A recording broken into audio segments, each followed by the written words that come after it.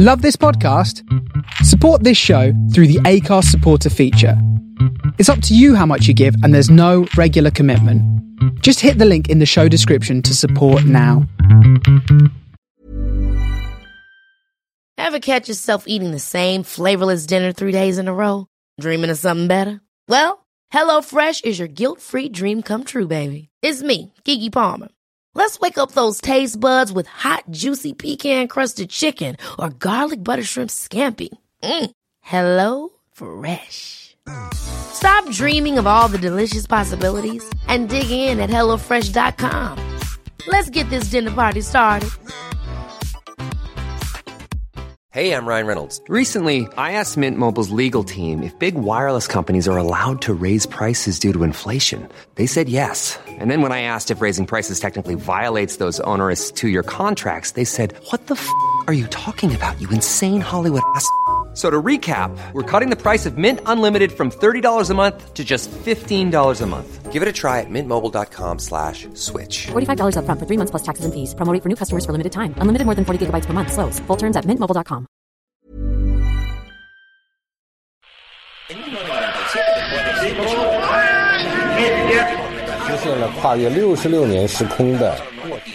Hello and welcome to the first is Oral Delights, show number 100. I am 200. Crime City Central, featuring Tales to Terror, 400. Integrity and Protecting Project Hope, and the all-new Show 500.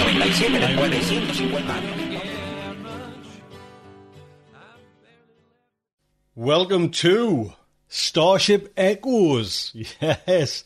Hello, everyone. Yes, there we are.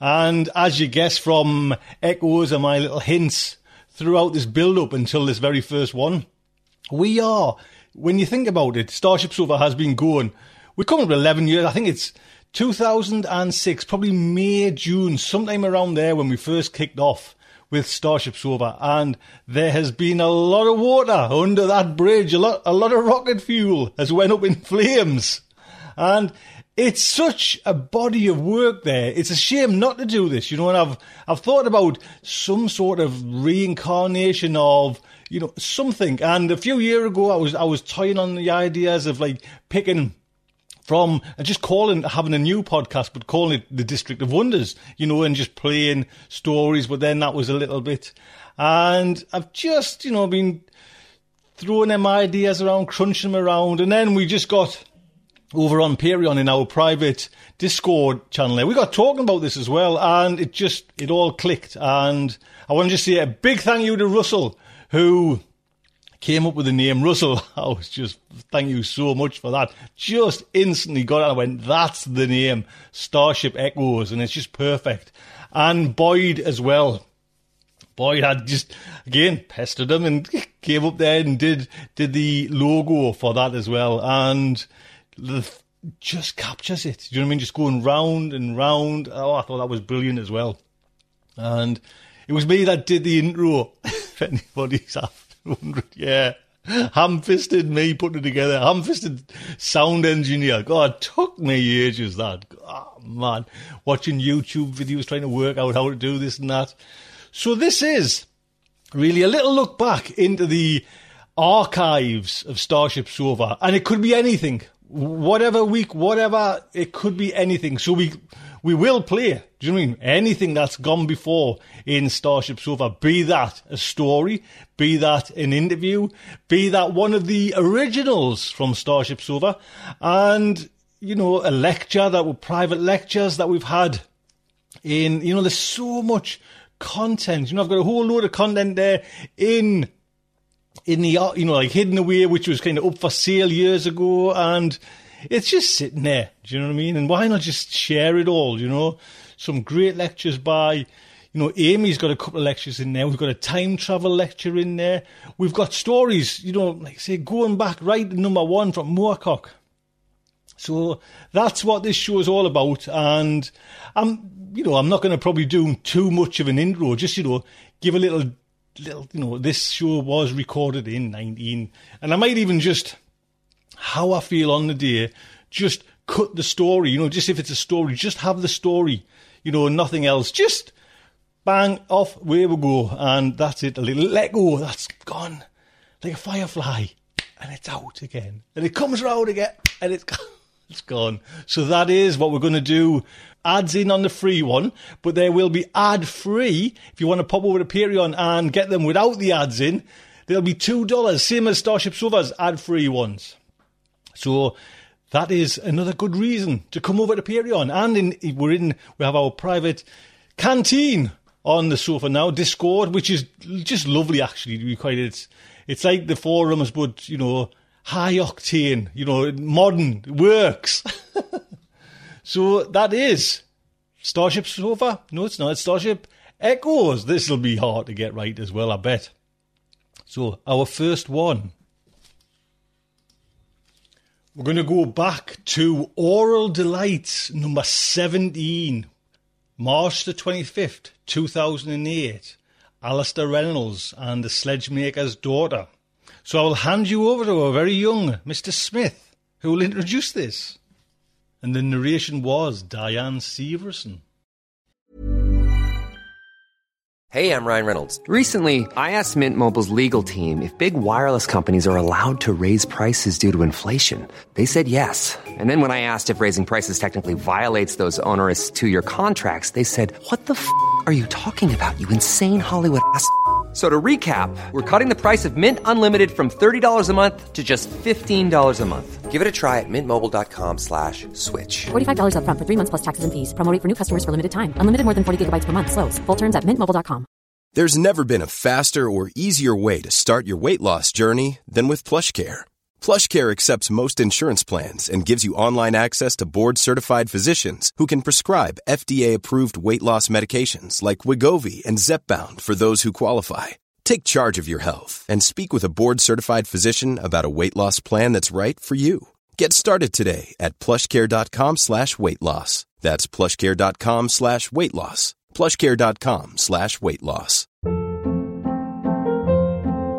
Hold up. What was that? Boring. No flavor. That was as bad as those leftovers you ate all week. Keke Palmer here. And it's time to say hello to something fresh and guilt-free. Hello Fresh. Jazz up dinner with pecan-crusted chicken or garlic butter shrimp scampi. Now that's music to my mouth. Hello Fresh. Let's get this dinner party started. Discover all the delicious possibilities at HelloFresh.com. Professional singer, no doubt. So without further ado,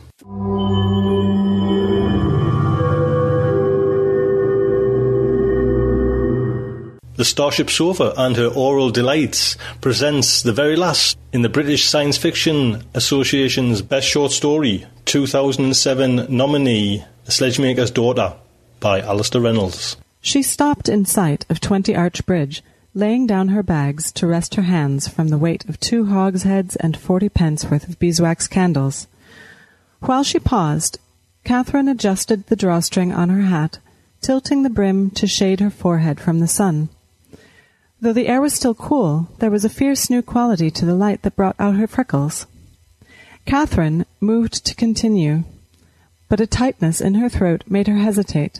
She had been keeping the bridge from her thoughts until this moment, but now the fact of it could not be ignored. Unless she crossed it, she would face the long trudge to Newbridge, a diversion that would keep her on the road until long after sunset. "Sledgemaker's Daughter!" called a rough voice from across the road. Catherine turned sharply at the sound. An aproned man stood in a doorway, smearing his hands dry. He had a monkey-like face, tanned a deep liverish red, with white sideboards and a gleaming pink tonsure. "Brendan Lynch's daughter, isn't it?" She nodded meekly, but bit her lip rather than answer. "Thought so. Hardly one to forget a pretty face, me." The man beckoned her to the doorway of his shop. "Come here, lass. I've something for your father." "Sir?" "I was hoping to visit him last week, but work kept me here." He cocked his head at the painted wooden trademark hanging above the doorway. "Peter Rigby, the wheelwright. Catherine, isn't it?" I need to be getting along, sir. And your father needs good wood, of which I've plenty. Come inside for a moment, instead of standing there like a starved thing. He called over his shoulder, telling his wife to put the water on the fire. Reluctantly, Catherine gathered her bags and followed Peter into his workshop. She blinked against the dusty air and removed her hat. Sawdust carpeted the floor, fine and golden in places, crisp and coiled in others, while a heady concoction of resins and glues filled the air. Pots simmered on fires. Wood was being steamed into curves or straightened where it was curved. Many sharp tools gleamed on one wall, some of them fashioned with blades of sky drift.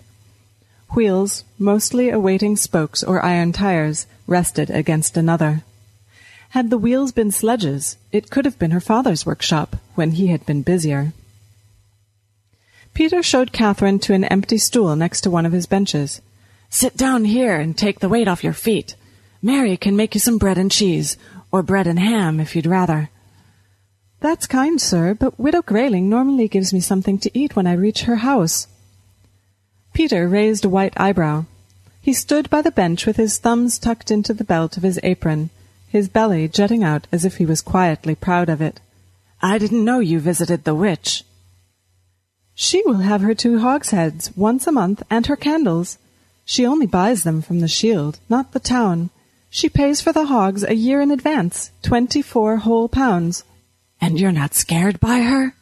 "I've no cause to be." "There's some that would disagree with you." Remembering something her father had told her, Catherine said, "There are folk who say the sheriff can fly, or that there was once a bridge that winked at travellers like an eye, or a road of iron that reached all the way to London. My father says there's no reason for anyone to be scared of Widow Grayling." "Not afraid she'll turn you into a toad, then?" "She cures people, not put spells on them." "When she's in the mood for it. From what I've heard, she's just as likely to turn the sick and needy away." "If she helps some people, isn't that better than nothing at all?" "I suppose." She could tell Peter didn't agree, but he wasn't cross with her for arguing. "What does your father make of you visiting the witch, anyway?" "He doesn't mind." "No?" Peter asked interestedly. "When he was small, my dad cut his arm on a piece of sky drift that he found in the snow. He went to Widow Grayling, and she made his arm better again by tying an eel around it. She didn't take any payment except the sky drift." "Does your father still believe an eel can heal a wound?" "He says he'll believe anything if it gets the job done." "Wise man, that Brendan, a man after my own heart. Which reminds me." Peter ambled to another bench, pausing to stir one of his bubbling pots before gathering a bundle of sawn-off wooden sticks. He set them down in front of Catherine on a scrap of cloth. "Cut-offs," he explained, "but good seasoned beech, which'll never warp. No use to me, but I'm sure your father will find use for them. Tell him that there's more, if he wishes to collect it." "I haven't got any money for wood." "I'd take none. Your father was always generous to me when I was going through lean times." Peter scratched behind his ear. "Only fair, the way I see it." "Thank you," Catherine said doubtfully, "but I don't think I can carry the wood all the way home." "Not with 2 hogsheads as well, but you can drop by when you've given the heads to Widow Grayling." "Only I won't be coming back over the river," Catherine said. "After I've crossed 20 Arch Bridge, I'll go back along the south quayside and take the ferry at Jarrow." Peter looked puzzled. "Why line the ferryman's pocket when you can cross the bridge for naught?" Catherine shrugged easily. "I've got to visit someone on the Jarrow Road to settle an account." "Then you'd better take the wood now, I suppose," Peter said. Mary bustled in, carrying a small wooden tray laden with bread and ham. She was as plump and red as her husband, only shorter. Picking up the entire gist of the conversation in an instant, she said, "Don't be an oaf, Peter. The girl cannot carry all that wood and her bags. If she will not come back this way, she must pass a message on to her father. Tell him that there's wood here if he wants it." She shook her head sympathetically at Catherine. "What does he think you are, a pack mule?" "I'll tell my father about the wood," she said. "Seasoned beech," Peter said emphatically. "Remember that." "I will." Mary encouraged her to take some of the bread and meat, despite Catherine again mentioning that she expected to be fed at Widow Grayling's. "Take it anyway," Mary said. "You never know how hungry you might get on the way home. Are you sure about not coming back this way?" "I'd best not," Catherine said. After an awkward lull, Peter said, "There's something else I meant to tell your father. Could you let him know that I've no need of a new sledge this year after all?" "Peter," Mary said, "you promised." "I said that I should probably need one. I was wrong in that." Peter looked exasperated. "The fault lies in Brendan, not me. If he did not make such good and solid sledges, then perhaps I should need another by now." "I shall tell him," Catherine said. "Is your father keeping busy?" Mary asked. "Aye," Catherine answered, hoping the wheelwright's wife wouldn't push her on the point. "Of course he will still be busy," Peter said, helping himself to some of the bread. "People don't stop needing sledges just because the great winter loosens its hold on us, any more than they stopped needing wheels when the winter was at its coldest. It's still cold for half the year." Catherine opened her mouth to speak. She meant to tell Peter that he could pass the message on to her father directly, for he was working not 5 minutes' walk from the wheelwright's shop. Peter clearly had no knowledge that her father had left the village, leaving his workshop empty during these warming months. But she realized that her father would be ashamed if the wheelwright were to learn of his present trade. It was best that nothing be said. "Catherine?" Peter asked. "I should be getting on. Thank you for the food and the offer of the wood." "You pass our regards on to your father," Mary said. "I shall." "God go with you. Watch out for the jangling men." "I will," Catherine replied, because that was what you were supposed to say. "Before you go," Peter said suddenly, as if a point had just occurred to him, "let me tell you something. You say there are people who believe the sheriff can fly, as if that was a foolish thing, like the Iron Road and the Winking Bridge. I cannot speak of the other things, but when I was a boy, I met someone who had seen the sheriff's flying machine. My grandfather often spoke of it, a whirling thing, like a windmill made of tin. He had seen it when he was a boy, carrying the sheriff and his men above the land faster than any bird." "If the sheriff could fly, then, why does he need a horse and carriage now?" "Because the flying machine crashed down to earth, and no tradesman could persuade it to fly again. It was a thing of the old world, before the great winter. Perhaps the Winking Bridge and the Iron Road were also things of the old world. We mock too easily, as if we understood everything of our world, where our forebears understood nothing." "But if I should believe in certain things," Catherine said, "should I not also believe in others? If the sheriff can fly, then can a jangling man not steal me from my bed at night?" "The jangling men are a story to stop children misbehaving," Peter said witheringly. "How old are you now?" 16, Catherine answered. "I am speaking of something that was seen in daylight, not made up to frighten bairns." "But people say they have seen jangling men. They have seen men made of tin and gears, like the inside of a clock." "Some people were frightened too much when they were small," Peter said with a dismissive shake. "No more than that. But the sheriff is real, and he was once able to fly. That's God's truth." Her hands were hurting again by the time she reached 20 Arch Bridge. She tugged down the sleeves of her sweater, using them as mittens. Rooks and jackdaws wheeled and cawed overhead. Seagulls feasted on waste floating in the narrow races between the bridge's feet, or pecked at vile leavings on the road that had been missed by the night soil-gatherers. A boy laughed as Catherine nearly tripped on the labyrinth of crisscrossing ruts that had been etched by years of wagon wheels entering and leaving the bridge. She hissed a curse back at the boy, but now the wagons served her purpose. She skulked near a doorway until a heavy cart came rumbling along, top-heavy with beer barrels from the Blue Star Brewery, drawn by 4 snorting dray horses, a bored-looking drayman at the reins, huddled down so deep in his leather coat that it seemed as if the great winter still had its icy hand on the country. Catherine started walking as the cart lumbered past her, using it as a screen. Between the stacked beer barrels she could see the top level of the scaffolding that was shoring up the other side of the arch, visible since no house or parapet stood on that part of the bridge. A dozen or so workers, including a couple of aproned foremen, were standing on the scaffolding, looking down at the work going on below. Some of them had plumb lines. One of them even had a little black rod that shone a fierce red spot wherever he wanted something moved. Of Garrett, the reason she wished to cross the bridge only once if she could help it, there was nothing to be seen.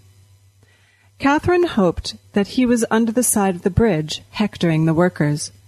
She felt sure that her father was down there too, being told what to do and biting his tongue against answering back. He put up with being shouted at. He put up with being forced to treat Wood with crude respect, because it was all he could do to earn enough money to feed and shelter himself and his daughter. And he never, ever looked Garrett Kinnear in the eye. Catherine felt her mood easing as the dray ambled across the bridge, nearing the slight rise over the narrow middle arches. The repair work, where Garrett was most likely to be, was now well behind her. She judged her progress by the passage of alehouses. She had passed the newly painted Bridge Inn and the shuttered gloom of the Lord's Confessor. Fiddle music spilled from the open doorways of the Dancing Panda, an old folk song with nonsense lyrics about sickly sausage rolls. Ahead lay the Winged Man, its sign containing a strange painting of a foreboding figure rising from a hilltop. If she passed the Winged Man, she felt she would be safe. Then the dray hit a jutting cobblestone, and the rightmost front wheel snapped free of its axle. The wheel wobbled off on its own. The cart tipped to the side, spilling beer barrels onto the ground. Catherine stepped nimbly aside as one of the barrels ruptured and sent its fizzing, piss-colored contents across the roadway. The horses snorted and strained. The drayman spat out a greasy wad of chewing tobacco and started down from his chair, his face a mask of impassive resignation, as if this was the kind of thing that could be expected to happen once a day. Catherine heard him whisper something in the ear of one of the horses in beast tongue, which calmed the animal. Catherine knew that she had no choice but to continue. Yet she had no sooner resumed her pace, moving faster now, the bags swaying awkwardly, than she saw Garrett Kinnear. He was just stepping out of the Winged Man's doorway. He smiled. "You in a hurry or something?" Catherine tightened her grip on the bags, as if she was going to use them as weapons. She decided not to say anything, not to openly acknowledge his presence, even though their eyes had met for an electric instant. "Getting to be a big, strong girl now, Catherine Lynch." She carried on walking, each step taking an eternity. How foolish she had been to take 20 Arch Bridge, when it would only have cost her another hour to take the further crossing. She should not have allowed Peter to delay her with his good intentions. "You want some help with them bags of yours?" Out of the corner of her eye she saw him move out of the doorway, tugging his mud-stained trousers higher onto his hip. Garrett Kinnear was snake-thin, all skin and bone, but much stronger than he looked. He wiped a hand across his sharp, beardless chin. He had long black hair, the greasy gray color of dishwater. "Go away," she hissed, hating herself in the same instant. "Just making conversation," he said. Catherine quickened her pace, glancing nervously around. All of a sudden the bridge appeared deserted. The shops and the houses she had yet to pass were all shuttered and silent. There was still a commotion going on by the dray, but no one there was paying any attention to what was happening further along the bridge. "Leave me alone," Catherine said. He was walking almost alongside her now, between Catherine and the road. "Now what kind of way to talk is that, Catherine Lynch, especially after my offer to help you with them bags? What have you got in 'em, anyways?" "Nothing that's any business of yours." "I could be the judge of that." Before she could do anything, he'd snatched the bag from her left hand. He peered into its dark depths, frowning. "You came all the way from Jarrow Ferry with this?" "Give me back the bag." She reached for the bag, tried to grab it back, but he held it out of her reach, grinning cruelly. "That's mine." "How much would a pig's head be worth?" "You tell me. There's only one pig around here."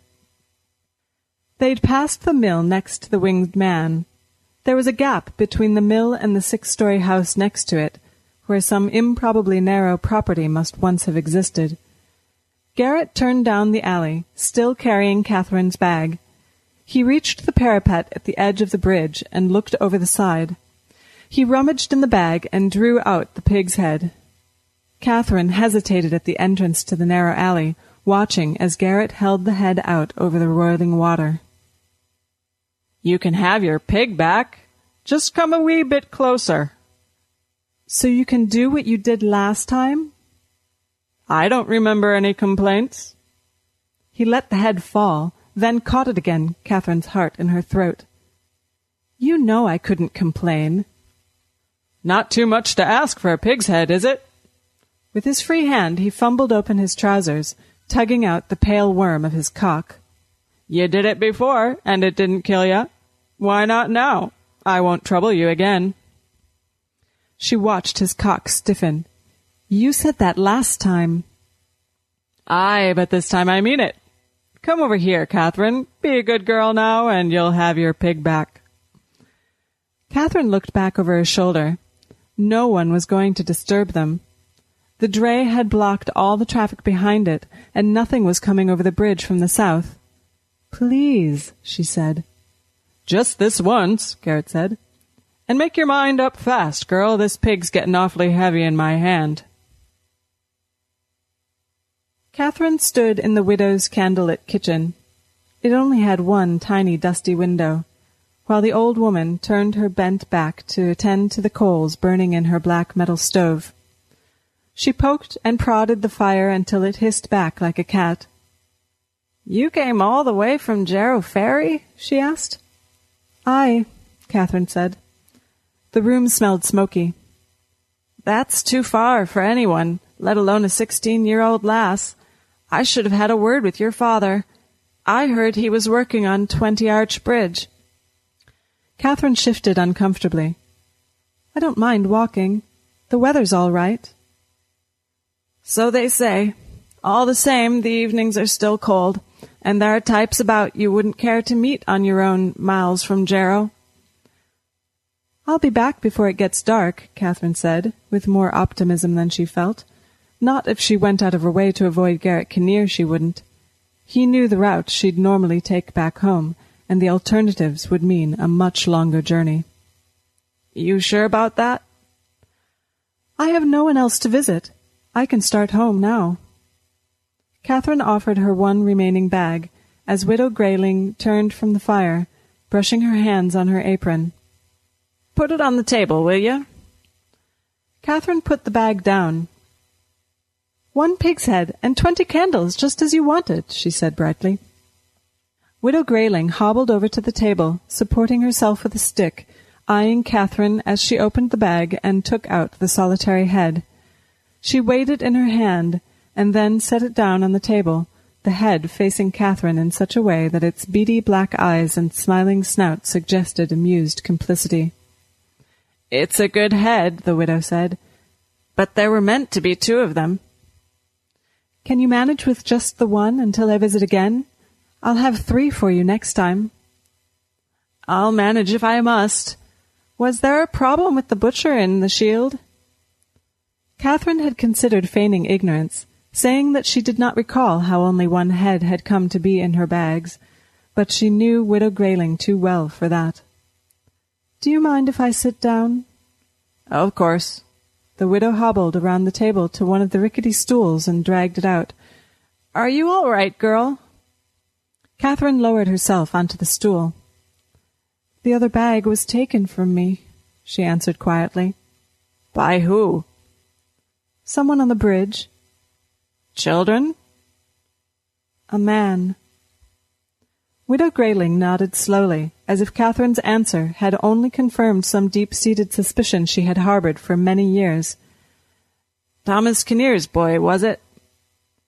How could you know? Because I've lived long enough to form ready opinions of people. Garrett Kinnear is filth, but there's no one that'll touch him, because they're scared of his father. Even the sheriff tugs his forelock to Thomas Kinnear. Did he rape you? No, but he wanted me to do something nearly as bad. And did he make you? Catherine looked away. Not this time. Widow Grayling closed her eyes. She reached across the table and took one of Catherine's hands, squeezing it between her own. When was it? 3 months ago, when there was still snow on the ground. I had to cross the bridge on my own. It was later than usual, and there weren't any people around. I knew about Garrett already, but I'd managed to keep away from him. I thought I was going to be lucky. Catherine turned back to face her companion. He caught me and took me into one of the mills. The wheels were turning, but there was nobody inside except me and Garrett. I struggled, but then he put his finger to my lips and told me to shush. Because of your father? If I made trouble, if I did not do what he wanted, Garrett would tell his father some lie about mine. He would say that he caught him sleeping on the job, or drunk, or stealing nails. Garrett promised you that? He said, life's hard enough for a sledgemaker's daughter when no one wants sledges. He said it would only be harder if my father lost his work. In that respect, he was probably right, the widow said resignedly. It was brave of you to hold your silence, Catherine, but the problem hasn't gone away, has it? You cannot avoid Garrett forever. I can take the other bridge. That'll make no difference, now that he has his eye on you. Catherine looked down at her hands. Then he's won already. No, he just thinks he has. Without warning, the widow stood from her chair. How long have we known each other, would you say? Since I was small. And in all that time, have I come to seem any older to you? You've always seemed the same to me, Widow Grayling. An old woman, the witch on the hill. There are good witches and bad witches, Catherine pointed out. And there are mad old women who don't belong in either category. Wait a moment. Widow Grayling stooped under the impossibly low doorway into the next room. Catherine heard a scrape of wood on wood, as of a drawer being opened. She heard rummaging sounds. Widow Grayling returned with something in her hands, wrapped in red cotton. Whatever it was, she put it down on the table. By the noise it made, Catherine judged that it was an item of some weight and solidity. I was just like you once. I grew up not far from Ferry, in the darkest, coldest years of the great winter. How long ago? The sheriff then was William the Questioner. You won't have heard of him. Widow Grayling sat down in the same seat she'd been using before and quickly exposed the contents of the red cotton bundle. Catherine wasn't quite sure what she was looking at. There was a thick and unornamented bracelet made of some dull grey metal like pewter. Next to the ornament was something like the handle of a broken sword, a grip with a criss-crossed pattern on it, with a curved guard reaching from one end of the hilt to the other.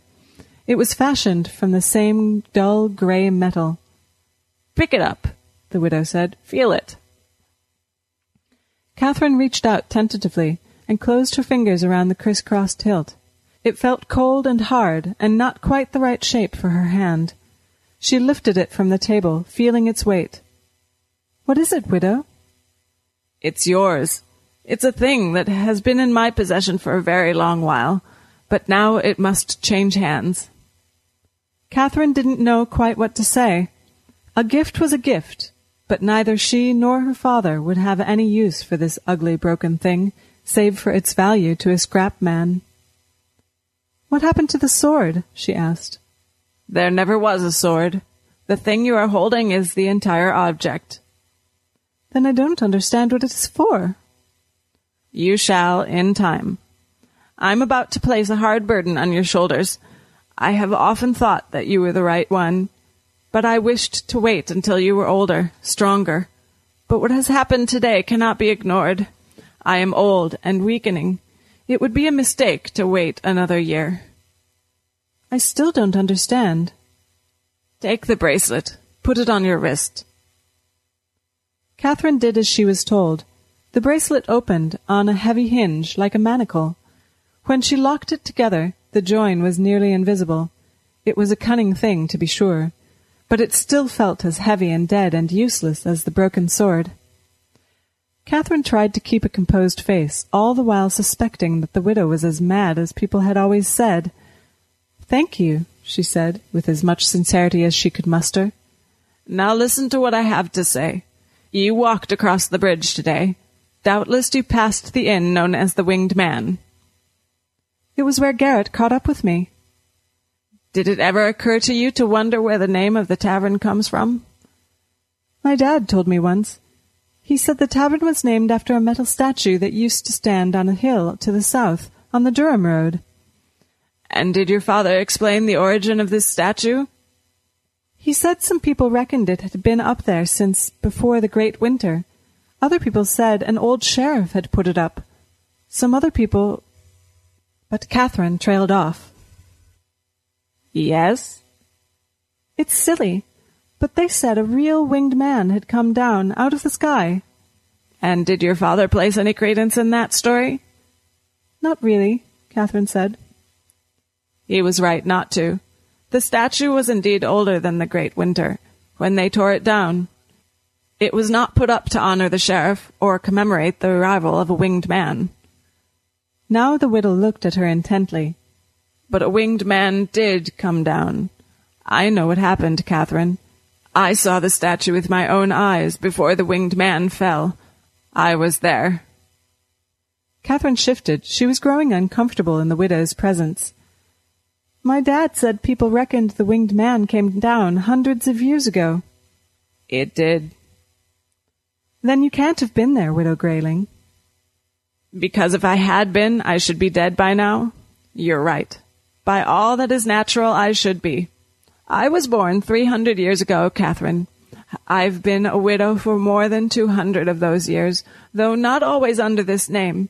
I've moved from house to house, village to village, as soon as people started suspecting what I am. I found the winged man when I was 16 years old, just like you." Catherine smiled tightly. "I want to believe you." "You will shortly. I already told you that this was the coldest time of the Great Winter. The sun was a cold grey disk, as if it was made of ice itself. For years the river hardly thawed at all.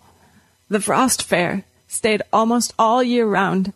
It was nothing like the miserable little gatherings you have known. This was 10 times bigger, a whole city built on the frozen river. It had streets and avenues, its own quarters. There were tents and stalls with skaters and sledges everywhere. There'd be races, jousting competitions, fireworks, mystery players, even printing presses to make newspapers and souvenirs just for the frost fair.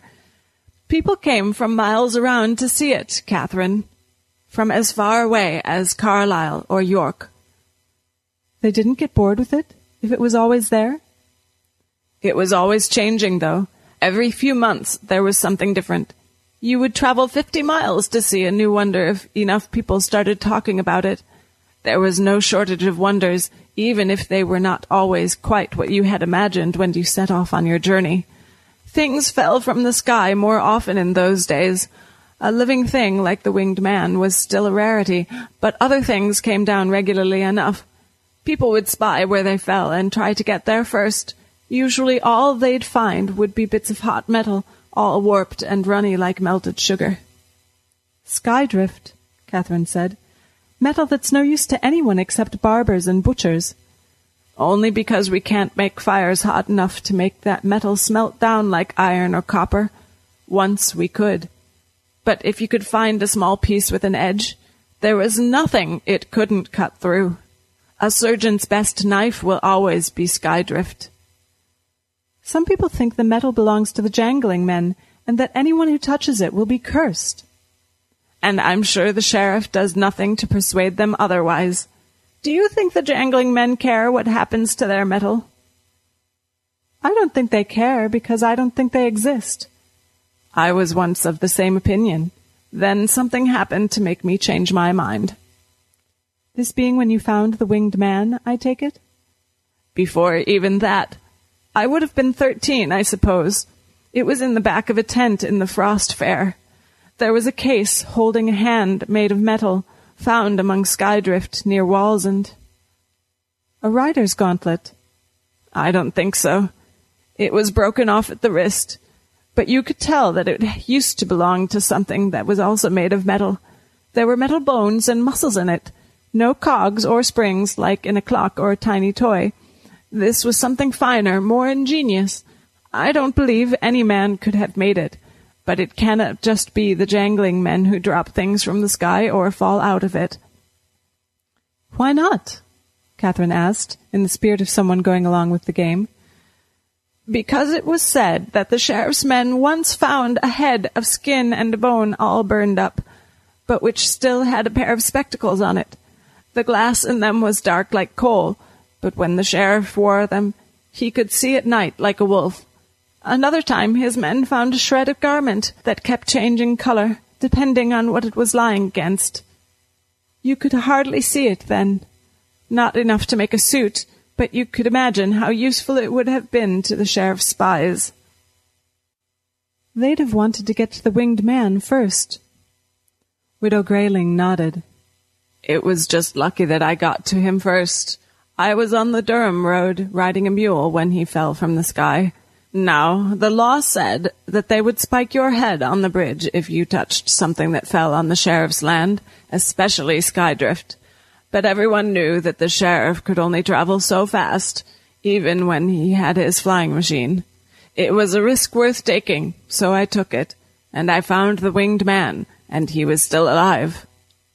Was he really a man? He was a creature of flesh and blood, not a jangling man, but he was not like any man I had seen before. He was smashed and bent like a toy that had been trodden on. When I found him, he was covered in armor, hot enough to turn the snow to water and make the water hiss and bubble under him. I could only see his face. A kind of golden mask had come off, lying next to him. There were bars across his mask, like the head of the angel on the tavern sign. The rest of him was covered in metal, joined in a clever fashion. It was silver in places and black in others, where it had been scorched. His arms were metal wings, as wide across as the road itself if they had not been snapped back on themselves. Instead of legs, he just had a long tail, with a kind of fluke at the end of it. I crept closer, watching the sky all around me for the sheriff's whirling machine. I was fearful at first, but when I saw the winged man's face, I only wanted to do what I could for him. And he was dying. I knew it because I'd seen the same look on the faces of men hanging from the sheriff's killing poles. Did you talk to him? I asked him if he wanted some water. At first he just looked at me, his eyes pale as the sky, his lips opening and closing like a fish that has just been landed. Then he said, "Water will not help me." Just those 5 words in a dialect I did not know. Then I asked him if there was anything else I could do to help him, all the while glancing over my shoulder in case anyone should come upon us. But the road was empty, and the sky was clear. It took a long time for him to answer me again. What did he say? He said, "Thank you, but there is nothing you can do for me." Then I asked him if he was an angel. He smiled ever so slightly. "No," he said, "not an angel, really, but I am a flyer." I asked him if there was a difference. He smiled again before answering me. "Perhaps not. After all this time, do you know of flyers, girl? Do any of you still remember the war?" What did you tell him? The truth. I said I knew nothing of a war unless he spoke of the Battle of the Stadium of Light, which had only happened 20 years earlier. He looked sad then, as if he had hoped for a different answer. I asked him if he was a kind of soldier. He said that he was. "Flyers are warriors," he said. Men like me are fighting a great war on your behalf against an enemy you do not even remember. What enemy? The Jangling Men. They exist, but not in the way we imagine them. They don't crawl in through bedroom windows at night, clacking tin-bodied things with skull faces and clockwork keys whirring from their backs, but they're real enough. Why would such things exist? They'd been made to do the work of men on the other side of the sky, where men cannot breathe because the air is so thin. They made the Jangling Men canny enough that they could work without being told exactly what to do. But that already made them slyer than foxes. The Jangling Men coveted our world for themselves. That was before the Great Winter came in. The Flyers said that men like him, special soldiers, born and bred to fight the Jangling Men, were all that was holding them back. And he told you they were fighting a war above the sky? Something pained Widow Grayling. All the years since haven't made it any easier to understand what the Flyer told me. He said that, just as there may be holes in an old piece of timber, one that has been eaten through by wormwood, so there may be holes in the sky itself. He said that his wings were not really to help him fly, but to help him navigate those tunnels in the sky, just as the wheels of a cart find their way into the ruts on a road. I don't understand. How can there be holes in the sky when the air is already too thin to breathe? He said that the Flyers and the Jangling Men make these holes, just as armies may dig a shifting network of trenches and tunnels as part of a long campaign. It requires strength to dig a hole, and more strength to shore it up when it has already been dug. In an army, it would be the muscle of men and horses and whatever machines still work, but the Flyer was talking of a different kind of strength altogether. The widow paused, then stared into Catherine's eyes with a look of foreboding. He told me where it came from, you see, and ever since then I have seen the world with different eyes. It is a hard burden, Catherine, but someone must bear it. Without thinking, Catherine said, "Tell me." Are you sure? Yes, I want to know. That bracelet has been on your wrist for a few minutes now. Does it feel any different? No, Catherine said automatically, but as soon as she'd spoken, as soon as she'd moved her arm, she knew that it was not the case. The bracelet still looked the same. It still looked like a lump of cold, dead metal, but it seemed to hang less heavily on her skin than when she'd first put it on. The Flyer gave it to me, Widow Grayling said, observing Catherine's reaction.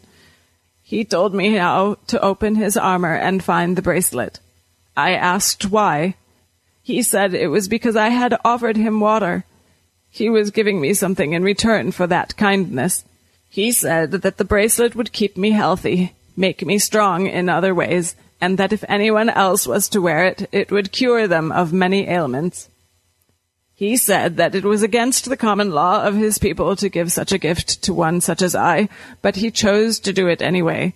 I opened his armor as he told me, and I found his arm bound by iron straps to the inside of his wing, and broken like the wing itself. On the end of his arm was this bracelet. If the bracelet has the power of healing, why was the winged man dying? He said that there were certain afflictions it could not cure. He had been touched by the poisonous ichor of a Jangling Man, and the bracelet could do nothing for him now. I still do not believe in magic, Catherine said carefully. Certain magics are real, though. The magic that makes a machine fly or a man see in the dark. The bracelet feels lighter because part of it has entered you. It is in your blood now, in your marrow, just as the Jangling Man's ichor was in the Flyer's. You felt nothing, and you will continue to feel nothing, but so long as you wear the bracelet, you will age much slower than anyone else. For centuries, no sickness or infirmity will touch you. Catherine stroked the bracelet. I do not believe this. I would not expect you to. In a year or two, you will feel no change in yourself. But in 5 years, or in 10, people will start to remark upon your uncommon youthfulness. For a while you will glory in it, Then you will feel admiration turn slowly to envy and then to hate, and it will start to feel like a curse. Like me, you will need to move on and take another name. This will be the pattern of your life while you wear the Flyer's charm. Catherine looked at the palm of her hand. It might have been imagination, but the lines where the handles had cut into her were paler and less sensitive to the touch. "Is this how you heal people?" she asked. "You're as wise as I always guessed you were, Catherine Lynch. Should you come upon someone who is ill, you need only place the bracelet around their wrist for a whole day, and unless they have the jangling man's ichor in them, they will be cured." "What of the other things? When my father hurt his arm, he said you tied an eel around his arm." Her words made the widow smile. "I probably did. I could just as well have smeared pigeon dung on it instead, or made him wear a necklace of worms for all the difference it would have made. Your father's arm would have mended itself on its own, Catherine. The cut was deep, but clean. It did not need the bracelet to heal. And your father was neither stupid nor feverish. But he did have the loose tongue of all small boys. He would have seen the bracelet and spoken of it." "Then you did nothing?" "Your father believed that I did something. That was enough to ease the pain in his arm, and perhaps allow it to heal faster than it would have otherwise done." "But you turn people away." "If they are seriously ill, but neither feverish nor unconscious, I cannot let them see the bracelet. There is no other way, Catherine. Some must die so that the bracelet's secret is protected." "This is the burden?" Catherine asked doubtfully. "No, this is the reward for carrying the burden. The burden is knowledge." Again Catherine said, "Tell me." "This is what the Flyer told me. The great winter fell across our world because the sun itself grew colder and paler. There was a reason for that. The armies of the Celestial War were mining its fire, using the furnace of the sun itself to dig and shore up those seams in the sky. How they did this is beyond my comprehension, and perhaps even that of the Flyer himself. But he did make one thing clear. So long as the great winter held, the Celestial War must still be raging, and that would mean that the jangling men had not yet won." "But the thaw," Catherine began. "Yes, you see it now. The snow melts from the land, rivers flow, crops grow again. The people rejoice.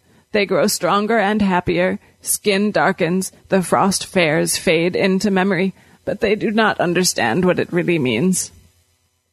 Catherine hardly dared ask, "Which side is winning? Or has already won?" "I don't know. That's the terrible part of it. But when the Flyer spoke to me, I sensed an awful hopelessness, as if he knew things were not going to go the way of his people." "I'm frightened now." "You should be.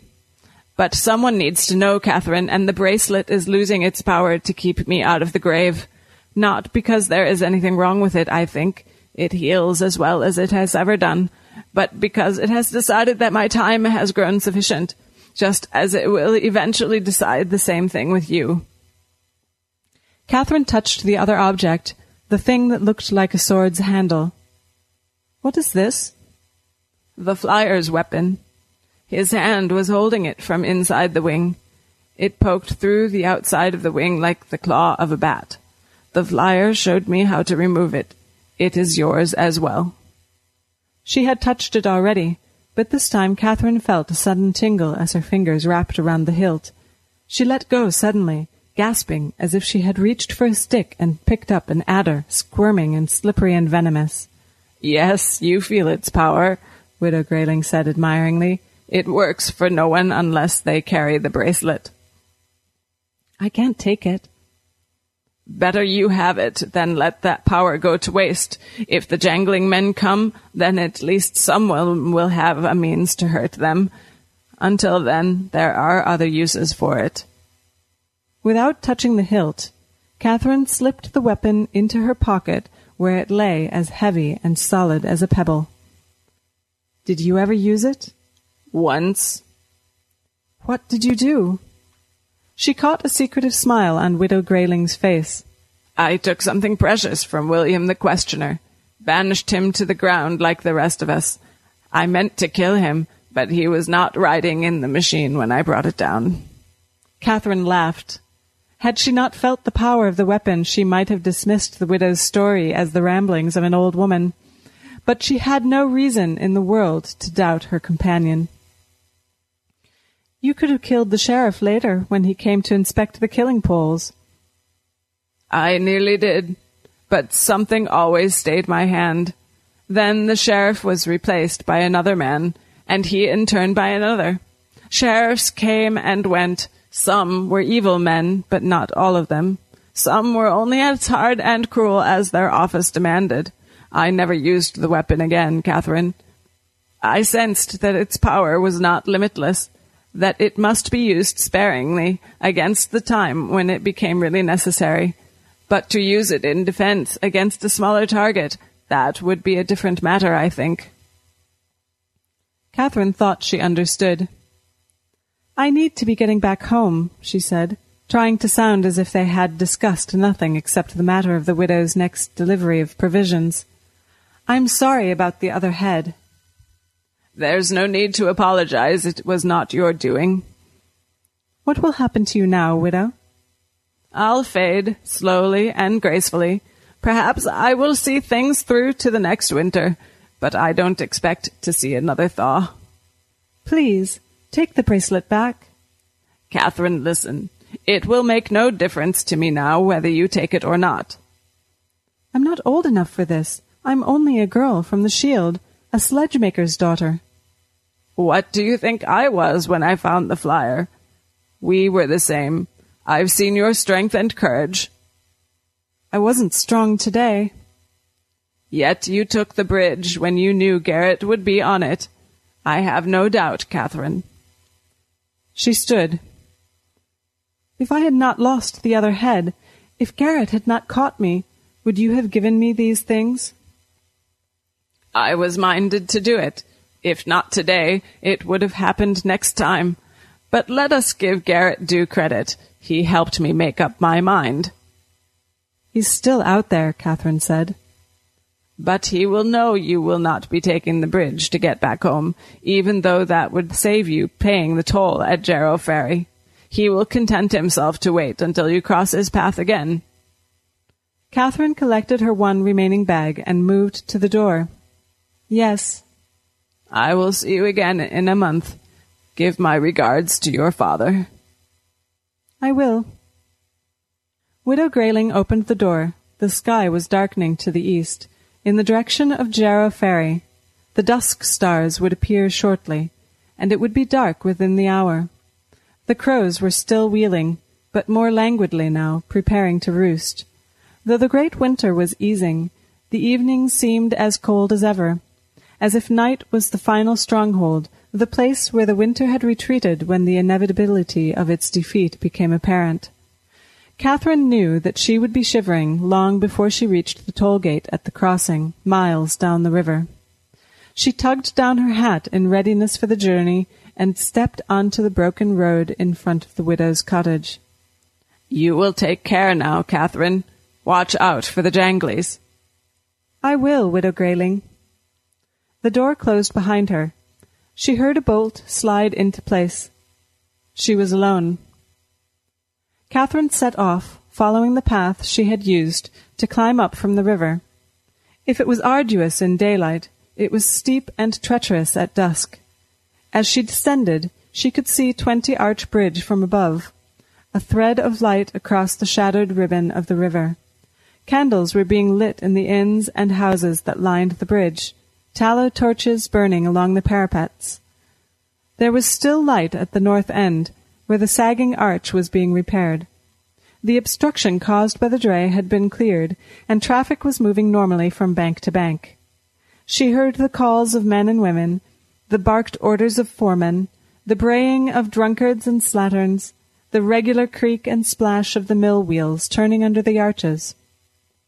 Presently she reached a fork in the path and paused. To the right lay the quickest route down to the quayside road to Jarrow Ferry.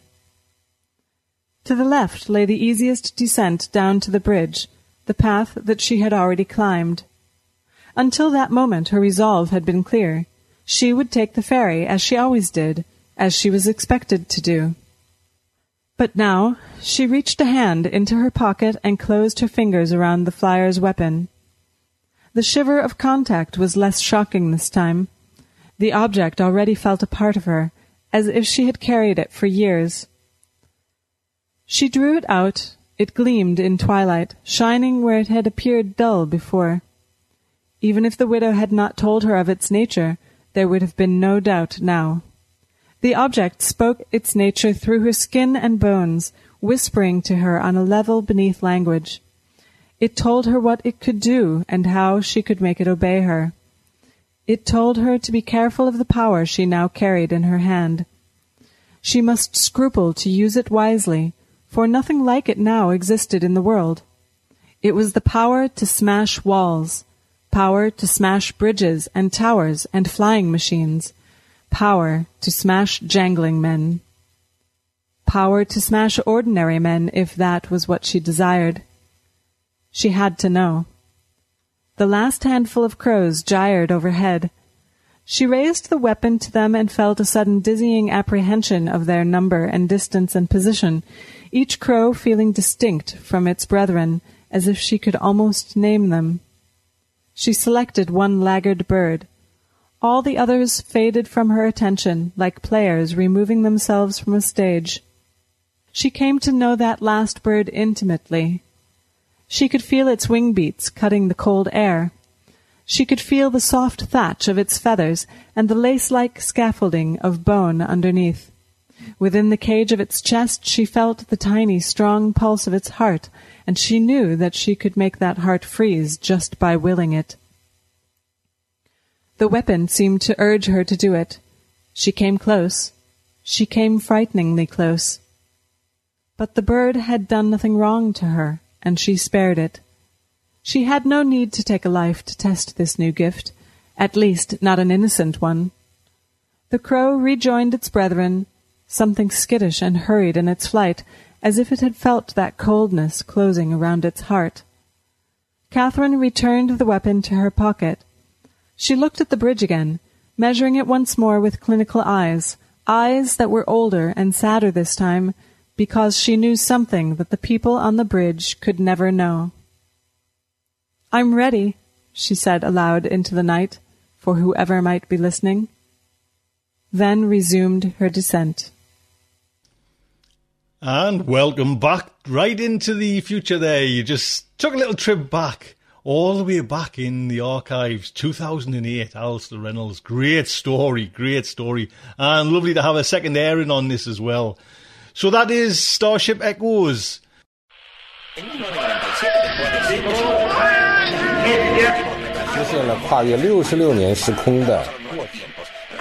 and welcome to the first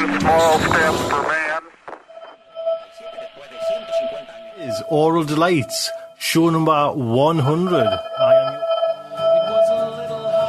200. Crime City Central, featuring Tales to Terror, 400. Integrity and Protecting Project Pulp, and the all-new Show 500.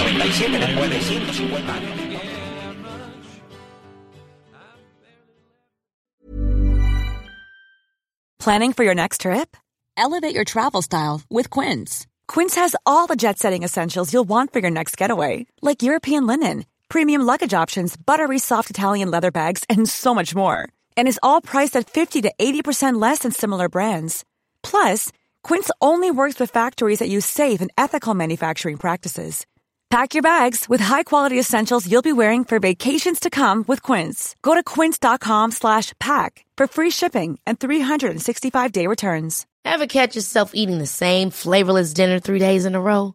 Dreaming of something better? Well, HelloFresh is your guilt-free dream come true, baby. It's me, Keke Palmer. Let's wake up those taste buds with hot, juicy pecan-crusted chicken or garlic butter shrimp scampi.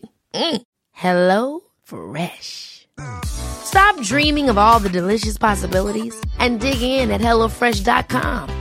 Let's get this dinner party started.